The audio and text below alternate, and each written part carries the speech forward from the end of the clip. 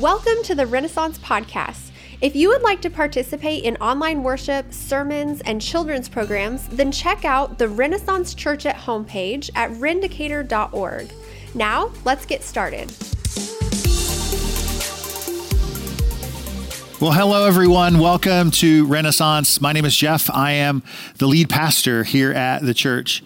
A lot of people might know the story. Some of you might not if you're watching online or maybe visiting with us for the first time.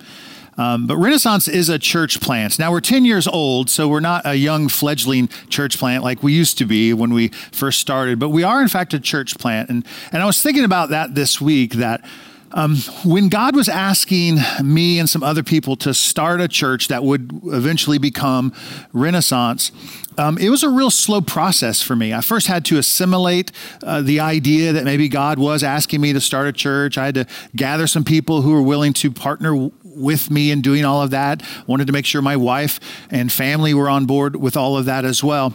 And once the affirmations came that we were to move forward and plant a church, the process really slowed down and stopped. When you would expect it to ramp up, move faster, and see a lot of activity moving forward to get us to actually launch our new church, the opposite, in fact, took place. I began to have, as I mentioned many times before, issues with anxiety all over again. This is something I struggled with in my high school and college years, seemed to have overcome it since I'd become a Christian. And now when God is calling me to be a church planter, I am embarking on the most anxious period of my life. I lost 20 plus pounds in a few months. I could barely eat or sleep. It was so trying. I was learning to trust God in what he was asking me to do. And yet in all of that, I seemed to be struggling and suffering through it. In fact, one of the things I had to work through was my identity as a Christian, my identity as a follower of Jesus. And eventually, our identity as a church plant that was going to be separate and unique from the church that we were planting from. I was thinking about all of this because this last week I was reading a book by Mark Noll. His book is called Turning Points. It's decisive moments in the history of Christianity. And he teaches that the young church, the young Christian church, after Jesus had died on a cross, raised back from the dead, went back to heaven to be with the Father, gives his disciples the Holy Spirit, the whole thing, and then proclaims them that they're to go into all of the world and preach the gospel, right? So the church has been born and they're going to start, but there's this moment when the church has to actually leave the place that it was established, which was in Jerusalem. And it had to wrestle through a number of different things to sort of find her own identity. One of the things that she had to wrestle through, one of the things that the early church had to wrestle through was questions like this. What is truth? Secondly, how does a person know what that truth is? And then lastly, and equally as important is how does a person live or experience or put that truth into practice? You see, the new church, the Christian church, was an offshoot, if you will, of Judaism, but it was going to become its own separate and unique religion based on Jesus Christ, the Son of God. And to answer those questions, what is truth? How do we know the truth? And how do you put that truth into practice? Those three things had to be figured out. And in the first 300 years or so of the church's birth, those things were figured out. What is truth? The question, what is truth? Well, they knew the truth to be a revelation from God himself in his Son, Jesus Christ. That Judaism, with all of its writings in what we now call our Old Testament, it spoke of a Messiah that would one day come. It spoke of a Redeemer that would one day come, but they didn't know who that was. The church, the Christians, the people who believed Jesus to be the Messiah, they had an understanding of that new revelation. So the new truth was Jesus is the way, the truth, and the life. But the second question, how do we know the truth? They had to then leave what was the Old Testament writings and establish for themselves some authentic, some trustworthy sources. We call it the New Testament now, but back then they were just letters written by Paul and Peter and James and a couple Gospels or stories of Jesus' life from Matthew, Mark, Luke, and John. And they had to assemble all of those together into some writings, again, that we call the New Testament. And so what is the truth? It is Jesus. How do we know the truth? We get it through these authenticated scriptures about Jesus' life and the gospel of Jesus. And then lastly, how do we put all of that truth into practice? It had to come through learning to do church, if you will, learning to do Christian experience outside of Judaism, outside of temple worship, outside of Jewish holidays. And that really came to a head in about 70 AD when Jerusalem was finally destroyed by the Roman authorities. A couple years before, in 66 AD or so, the Jewish people had finally had enough of Rome having control over them, and they revolted against them. They tried to push back the Roman soldiers, try to take back their own country. Well, when the emperor in Rome heard of this, he decided to quash this rebellion as soon as possible. And he sent one of his greatest military commanders, a guy named Vespasian, to quash this rebellion. Vespasian makes his way towards the Judean area to settle these Jewish people into an understanding of who's actually in charge. And he sets the noose, so to speak, around them. He establishes dominance in all the Mediterranean seaports and eventually sets his eyes upon Jerusalem. But just as he's about to embark on a fight into Jerusalem, he's called back to Rome because the Emperor Nero had killed himself, and a series of successive emperors were failing, and he was called to be the new emperor. So Vespasian leaves his son Titus in charge, and Titus takes the charge into Jerusalem. Now, this is important for this reason right here. Most historians believe that Titus wanted to destroy Jerusalem, particularly to destroy the temple in Jerusalem for this reason, so that the Jewish and Christian religions might be completely abolished. You see, he didn't see the difference between Christianity and Judaism. He thought they were all kind of the same thing. And if I destroy the temple, then I can destroy both of those religions. And so he did. In 70 AD, Rome took Jerusalem, destroyed it, destroyed the temple, and all of the people were spread out from Jerusalem from that point forward. But in the middle of all of this struggle, and in the middle of all this suffering as they are being attacked by Rome, the Church of Jesus, it continued to grow. That the Church of Jesus, Christianity itself, spread out into the modern world, and it took the message of hope and of Jesus with it, and more converts were made, and it grew bigger and bigger and bigger. In fact, in a few decades after the sack of Jerusalem, which was the center of all religious faith in Judaism and even in Christianity, within a few decades, the center of Christianity had moved all the way to Rome. Amidst great persecution and struggle and suffering, the Church of Jesus actually grew. In fact, this idea that trials can produce something greater than you could possibly imagine is found in our New Testament. It's in the book of James. James is the brother of Jesus, and he writes this in regards to sufferings and struggles and trials. He says, James chapter 1, verse 2, that we should consider it all joy. Count it all joy, my brothers and sisters, when you meet trials of various kinds. For you know that the testing of your faith produces steadfastness. And if we let that steadfastness have its full effect, then you may be perfect and complete, lacking in nothing. See, even James, the brother of Jesus, one of the writers of the New Testament books, he had an understanding that struggle, trial, suffering somehow have a way to produce something inside of us that we could never reach without. We could never reach this fullness of faith, this steadfastness of faith. All of these things, we could never reach those without trials, without struggles, without sufferings. But how does God work that out in us? There's an Old Testament prophet. His name is Isaiah. Isaiah lived around 700 years before Jesus was born of a virgin in Bethlehem, right? Before Jesus was born, and we celebrate the Christmas story, there's a man named Isaiah who was a mouthpiece for God, a prophet of God, speaking to God's people, encouraging them, condemning them when they went the wrong way, and promising that one day God would send a Messiah, a chosen one, to redeem all of God's people back unto himself. And in this writings of Isaiah, we have it in the Old Testament called the book of Isaiah. In the middle of Isaiah, chapter 53, we begin to read a description that he gives of this anointed one, or this Messiah that is to come, this person we know as Jesus.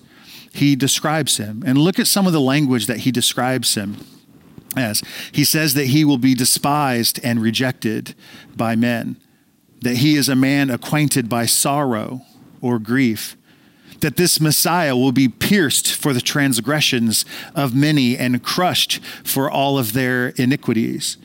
He's painting a picture of a Messiah, of an anointed one, the Redeemer of all mankind, as a person who suffers.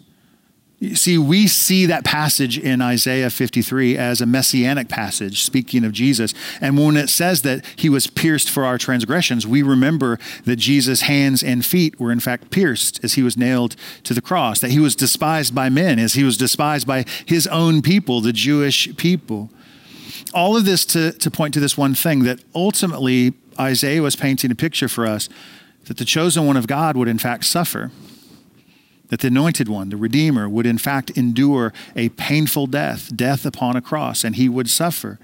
And because of this one thing, many of the Jewish people could not accept Jesus as the Messiah.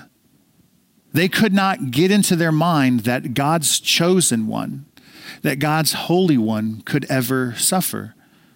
They would quote even their own scriptures and say something like this: "Cursed is any man who hangs on a tree."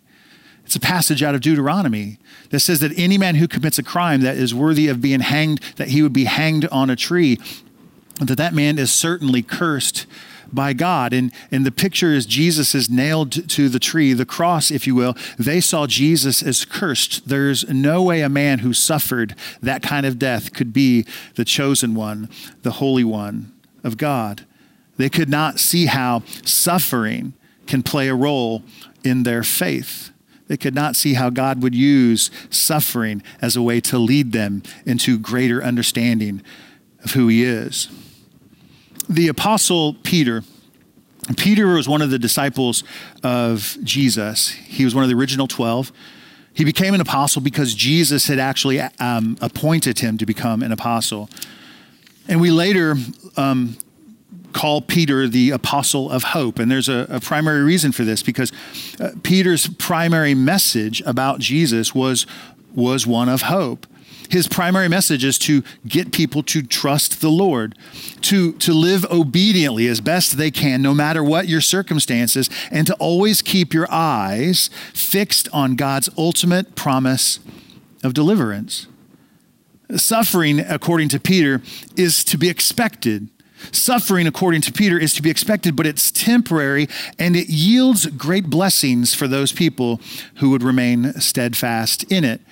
And in his letter, 1 Peter, written to Christians, he writes these words in 1 Peter chapter 3, verse 12. He says, "Beloved, do not be surprised at the fiery trial when it comes upon you to test you, as though something strange were happening." Do you hear what he's saying? He says, listen, loved ones, don't be surprised when these trials come upon you, when suffering and struggle comes upon you, as if it's something unique or peculiar to you. Just because you're a Christian, he's saying, it doesn't mean you're not going to struggle. It doesn't mean you're not going to suffer for some things. But he says in verse 13, "But rejoice insofar as you share in Christ's sufferings, that you may also rejoice and be glad when his glory is revealed." Peter, who followed Jesus for some 3.5 years, he had an understanding that suffering plays a crucial role in our lives as well. That believers, that Christians, those of us who call ourselves Christ followers, we must be people who understand the way of suffering. Think about this. If God wasn't even going to remove suffering from his own chosen one, his own holy one, his anointed one, his son, Jesus, why would we think that he's going to remove suffering from our own lives? We must understand that God has a purpose in our struggle and our suffering.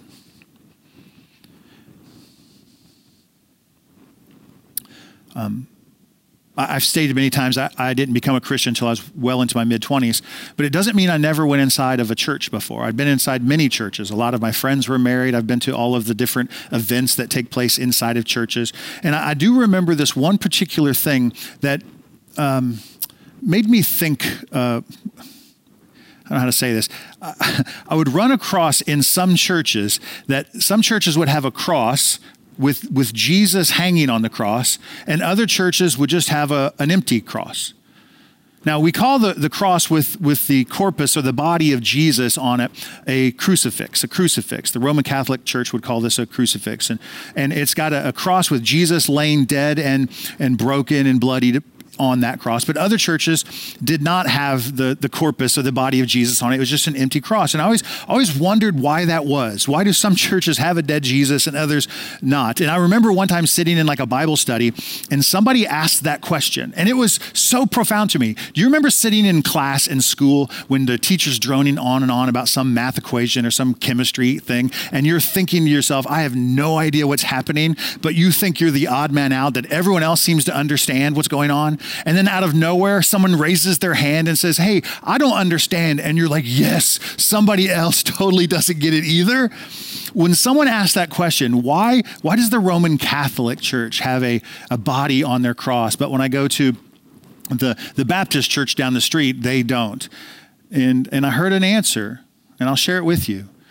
Sometimes people say that the reason that the evangelical churches or Reformed churches or whatever don't have the body of Jesus on a cross is because we believe that Jesus is raised from the dead, that he's no longer dead on a cross, that he was buried in a grave and rose and he's back in heaven with the Father. So we have an empty cross to remind ourselves of the resurrection of Jesus, which is beautiful. Except if we move too fast, if we move too quick through the story of redemption that God has established from the beginning in the book of Genesis, when the first sin entered the world, and all the way through the book of Revelation, where Jesus reestablishes his kingdom and all of that there is a moment where Jesus suffers.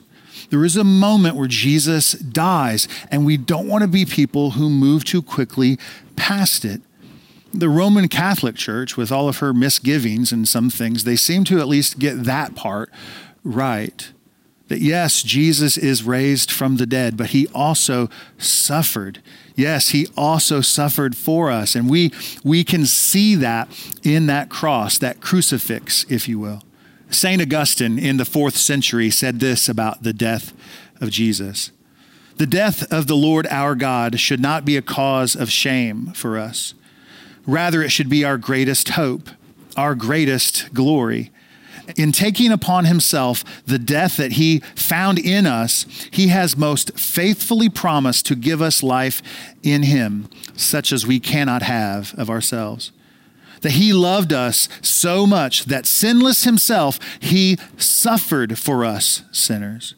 He suffered for us the punishment that we deserved for our sins. How then can he fail to give us the reward we deserve for our righteousness? For he is the source of righteousness. How can he whose promises are true fail to reward the saints when he bore the punishment of sinners, though without sin himself? And he finishes with this line, brethren, let us fearlessly acknowledge and even openly proclaim that Christ was crucified for us. Let us confess it, not in fear, but in joy, not in shame, but in glory. We must not be people to dismiss suffering. We don't want to sanitize the suffering that Jesus went through. We don't want to sanitize even the suffering that we're going through in our own lives. We must embrace it. We must, in fact, learn from it. Oftentimes in churches, when someone is struggling, when someone is suffering through things, when they're asked how things are going, right? The typical greeting at church, "Hey man, how you doing? How are things? You doing okay?" And our pat response is, "Yeah, I'm fine. Everything's good." When internally we might in fact be struggling with something that they don't know about. And one of the reasons we do that, besides the fact that we don't want to get into this big long conversation, right? When we're passing each other at the beginning of church or at the grocery store. But one of the reasons is we've bought into this belief that as Christians, somehow if you're struggling or if you're going through some suffering moments in your life, that somehow you're doing your Christian faith wrong. And that is in fact not true. That we cannot be people to dismiss or sanitize the suffering out of our lives. So when we're asked how we're doing, it is best that we be honest with everyone and even ourselves, that we are struggling with things, that there are issues in our life that are causing us to suffer.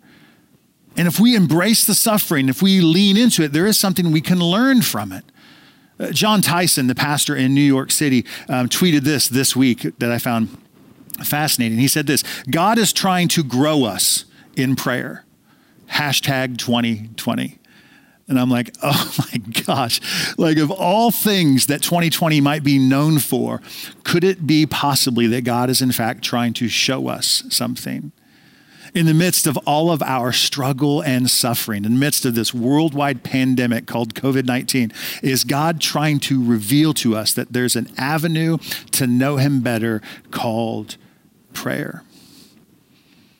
The Apostle Paul suffered a lot for Jesus.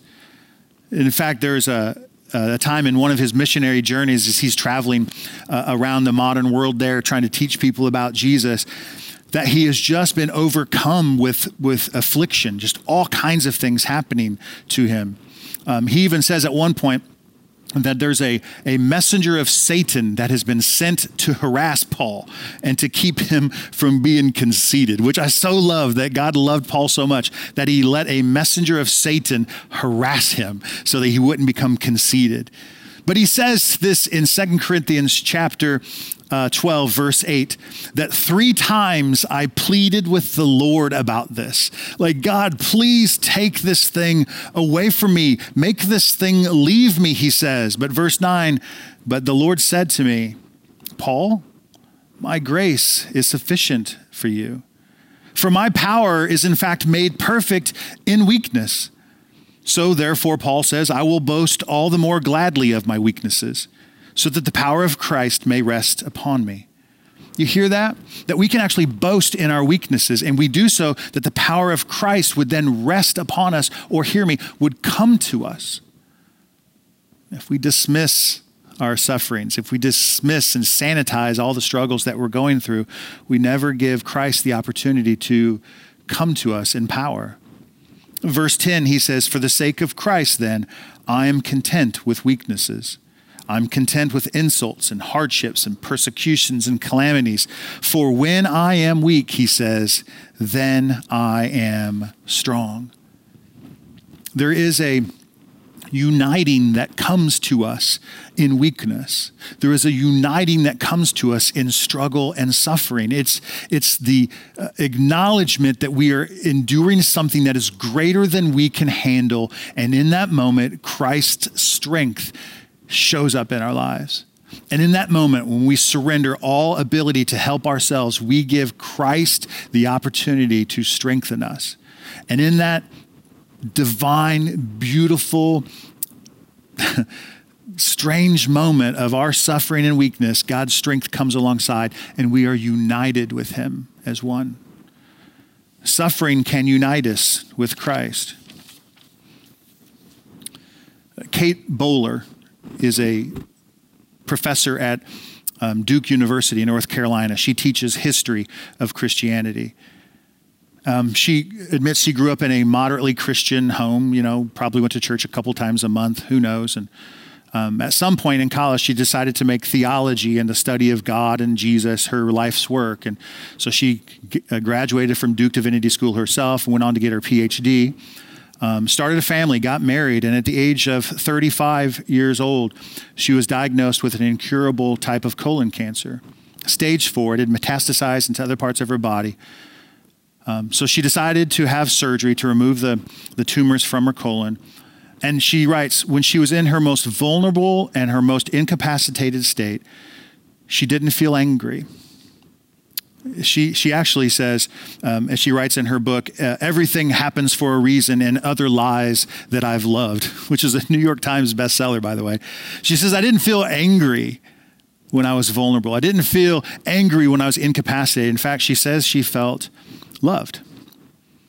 In the midst of all of the struggle of her life, why would this happen to me? I've devoted my life to study who you are and to teach seminary students the truth of who your son Jesus is. And I have cancer, stage 4 cancer, and I'm not supposed to be mad. You know, she realizes she was overcome by the love of God in the midst of all of her struggle and sufferings.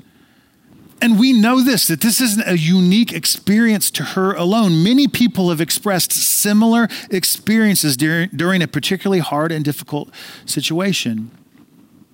They say things like this: I have known God in the good times and the blessings, and now I will know him better in his sufferings. Suffering not only allows us to experience and know God better, but it unites us to one another as well. It unites us to one another in ways that could not happen without the suffering. If I were to ask the people in this room, or maybe at home you could picture how this would happen, but if I were to ask the people in this room to stand up if they have been impacted personally by cancer, and if we all stood up, we would look around and we would be united in one another in an experience of suffering that would bring us together in a way that nothing else can. I mean, I could have the same people sit down and say, okay, now everyone stand up if you've ever owned a Buick. Okay, everyone stand up if you've ever vacationed in Cancun, and people stand up. And I'm telling you, those things that unite us by owning a Buick or vacationing in Cancun, they will never unite us the way that suffering through cancer can. There's an understanding when we struggle and go through difficult seasons that we begin to have empathy towards other people who have experienced the same things. There's a clarity of life that some struggles bring. There's a clarity of life that some sufferings can bring. Warren Zevon is a musician, and many, many years ago, he was diagnosed with cancer as well. And he was a guest on David Letterman right after he was diagnosed. And Letterman asks him, he says, man, in your perspective of life right now, is there anything about life that you know that I don't? And he writes that, he goes, yeah, I know this. I know how you're supposed to enjoy every sandwich now. Like, in saying that, Warren Zevon just admits that when you're diagnosed with cancer, when you're going through a particular type of struggle or suffering that could eventually take your life, it brings a clarity. It removes the fog around your life where the important things become the important things. Now, Warren Zevon was not a Christian, and so his clarity was in regards to sandwiches and how much they should be enjoyed, which I'm not saying I disagree with, but I'm just saying that you and I as believers, we should have even more clarity than he does. That our clarity would be who God is, that he is not a God who's trying to sanitize our lives by removing suffering, but in fact uses suffering to draw us to himself. And then he also uses said suffering to unite us to one another. As believers, we can know God better through our suffering, and we can know God, we can know other people better by our suffering as well. As believers, we can know so much through our suffering. We can know who God is better. We can know his strength in the midst of our weakness. We can know the affliction that other people have felt, and we can empathize with them in a greater capacity. Because of the struggles that we have, God is actually doing a work in our lives. And we must not be people who try to run from those things. We must not be people who bemoan when those things come. Someone once said this: when struggle comes to your life, when suffering comes to your life, you can become bitter or you can become better. I want to be a person who chooses to be better. Do you want to be better too? Who wants to suffer? Everybody raise your hand. I tell you, the doctrine of suffering was not something I learned early on in my study to be a pastor, or learned early on even in my Christian faith. I mentioned in that sermon that oftentimes we've been told to just dismiss suffering. When things are difficult, just act like it's not happening, because that's not what God would have for you.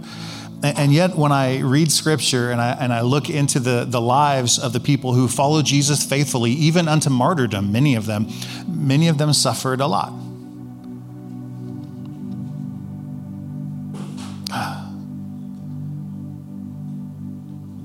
I mean, there is a genuine, wonderful way to know God better when things aren't working the way you want them to work, when things just aren't laying out the way you had planned it. Your 5-year plan is crumbled up and in the trash can called 2020, amen? And if it's not, you did not have a very good plan, I'm just saying. You can be united in his sufferings with him, and then to know others. Oftentimes, the Lord allows us to endure some really difficult things that we might then run into someone who's enduring something similar, and you can just come alongside them and throw your arm around their shoulder and say, bro, I've been there. I know. I totally know. And the church of Christ is then strengthened and built up into a picture of glory, into a picture that is faithful to what Jesus did for us. If you're suffering, you're not alone in that. Know that your Savior suffered for you. If you're suffering, know that there are people in this room who have suffered as well. You're not doing it wrong. You're not.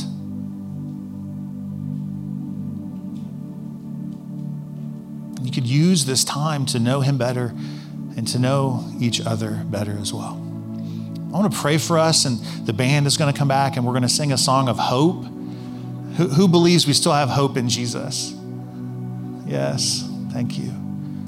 Let's pray together. God, we are so thankful for the example that you've given us in your son, Jesus. And we're so thankful that we can not sanitize our lives, but embrace the challenges and the difficulties.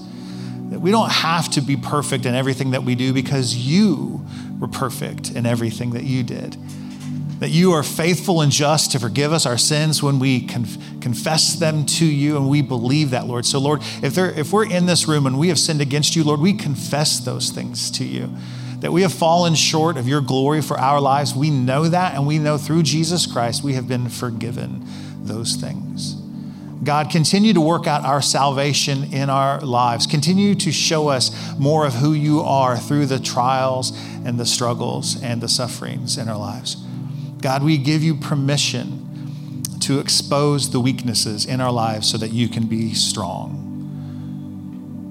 God, would you use your Spirit now to rise up inside of us to make us a people of hope? We know, as dark as the days might seem sometimes, that there is still hope in you. God, we thank you and we love you. Amen.